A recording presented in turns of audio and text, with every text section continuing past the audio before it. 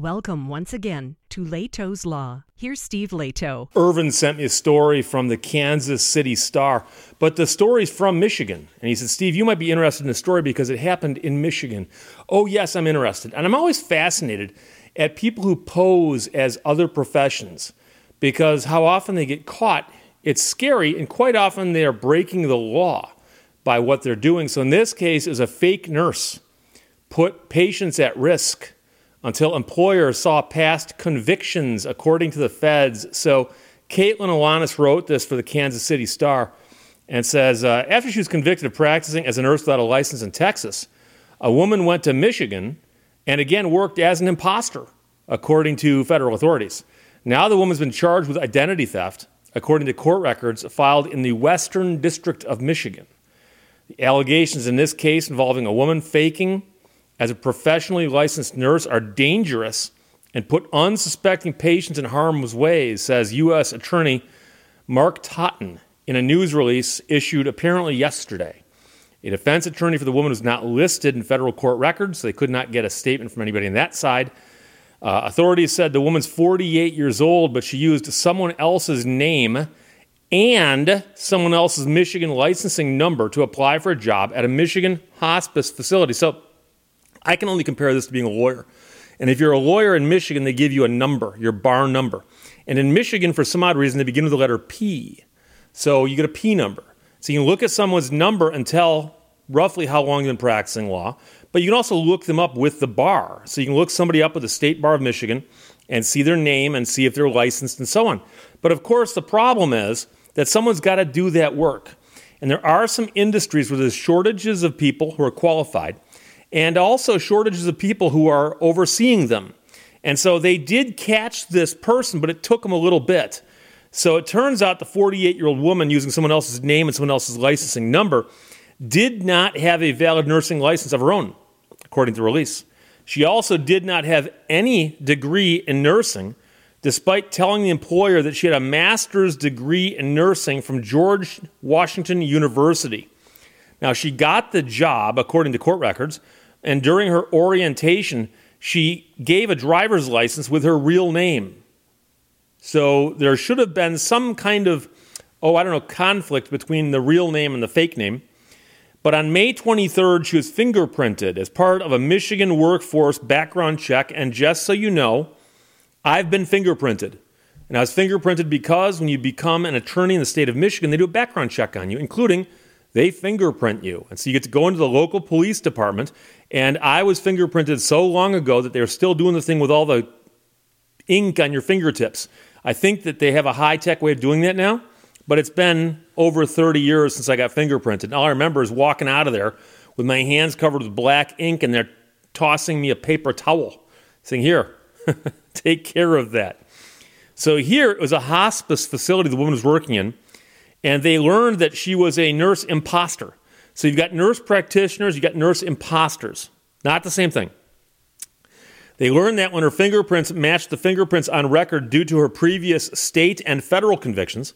So she has both state and federal convictions. You might say, Steve, what was she convicted of? Well, she was convicted of practicing nursing without a license in Texas in 2015 and 2016. She was immediately fired, but she had received more than $1,000 in pay, authorities said in court records. So she did get paid some for her time as a nurse. But about a week later, authorities say they found the woman working as a registered nurse at a Michigan skilled nursing home facility. So for some odd reason, she just can't stop. In her interview with officers, the woman said she was working as a unit manager, according to court records. In that role, she said her job responsibilities, including making sure that the certified nurse assistants completed all of their nursing tasks appropriately. And it makes you wonder how somebody who is a nurse imposter could figure these things out. If convicted of the identity theft charge, she'll face up to 15 years in federal prison, according to the release. So you'll notice that that's the interesting thing here. She got busted for posing as a nurse, actually working as a nurse. So I assume there's a law against that. But they got her for identity theft because they say that she applied for the job using someone else's name and someone else's license number. But then oddly, somewhere along the line, she actually gave them her actual driver's license, which showed her real name, which again did not comport with her fake name. So that is a very serious thing. But it's amazing. And my understanding is that right now, it's hard to find people who are qualified to fill these roles. And if you've ever spent time in a hospital, a nursing home facility, hospice, anything like that, you know that these people are among the most overworked and underappreciated people in America. And so I know that many people who watch my show know that I have a soft spot in my heart for truck drivers. I'm often talking about truck drivers and how our country, our society would grind to a halt without truck drivers. Well, the other thing is that without nurses, without good nurses, the medical care industry would just be a nightmare. And so that's always fascinated me. And I'll admit I don't spend a lot of time in the hospital, which I consider a good thing because I don't work there. I don't want to be there if I don't have to. But the few times I've been in the hospital, the last few years, I've visited friends in the hospital, and I've mentioned previously my mother passed away a couple years ago, and spent a bit of time dealing with the hospital and also with hospice. So I know a little bit about this, and dealt with doctors and dealt with nurses. And it was always the nurses who spent more time. And I understand that the doctors are also stretched thin and doing what they can with the time they've got. I understand that. I'm not faulting the doctors. I'm simply pointing out that it was the nurses who, in all of those situations, went out of their way. And I'm talking about different hospitals. This is not all the same hospital. Different hospitals. I can think of 3 different facilities where I dealt with nurses in the last couple of years. And remarking to people I was with about how amazing the nursing staff was.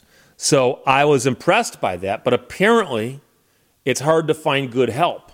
So the good help they can find, I hope they take care of them, but once in a while a fake nurse shows up. How long do you think you can get away with that as an imposter? How long? Because, I mean, you would think, call me crazy, you would think that at the moment in your life when you've already been convicted twice, state level, federal level, of impersonating a nurse, you go to another state, you apply for a job, you get a job, and at some moment in time they say, oh, we need to fingerprint you. You'd think at the moment that they're putting the ink, figuratively speaking, on your thumb, you'd realize, oops, I'm going to get caught again. Wouldn't you? Seriously. That seems to me to be the point at which this whole thing would fall apart, and she should have seen that coming. And so the weird part is that she got fired from the one job, and then when they tracked her down, she's already working at another job where apparently she should have been a qualified nurse to have that job also, but wasn't. So Irvin sent me a note and said, Steve, this bothers me because I'm a nurse. And that is part of the problem also, is this makes it bad for all the other nurses out there. So hopefully this woman didn't cause a lot of harm for the short period of time she was employed there, but it's a scary concept. And so you wonder if she gets convicted and she spends time in jail, if she gets out, what will she do for a living? Will she move to another state and try it again? I don't know. But from the Kansas City Star, Caitlin Alanis wrote that Irvin sent it, Irvin with an I. Fake nurse put hospice patients at risk until employers saw past the conviction, according to the feds. Questions or comments? Put them below. Let's talk to you later. Bye-bye. Thank you for watching Leto's Law. Just because I don't care doesn't mean I don't understand.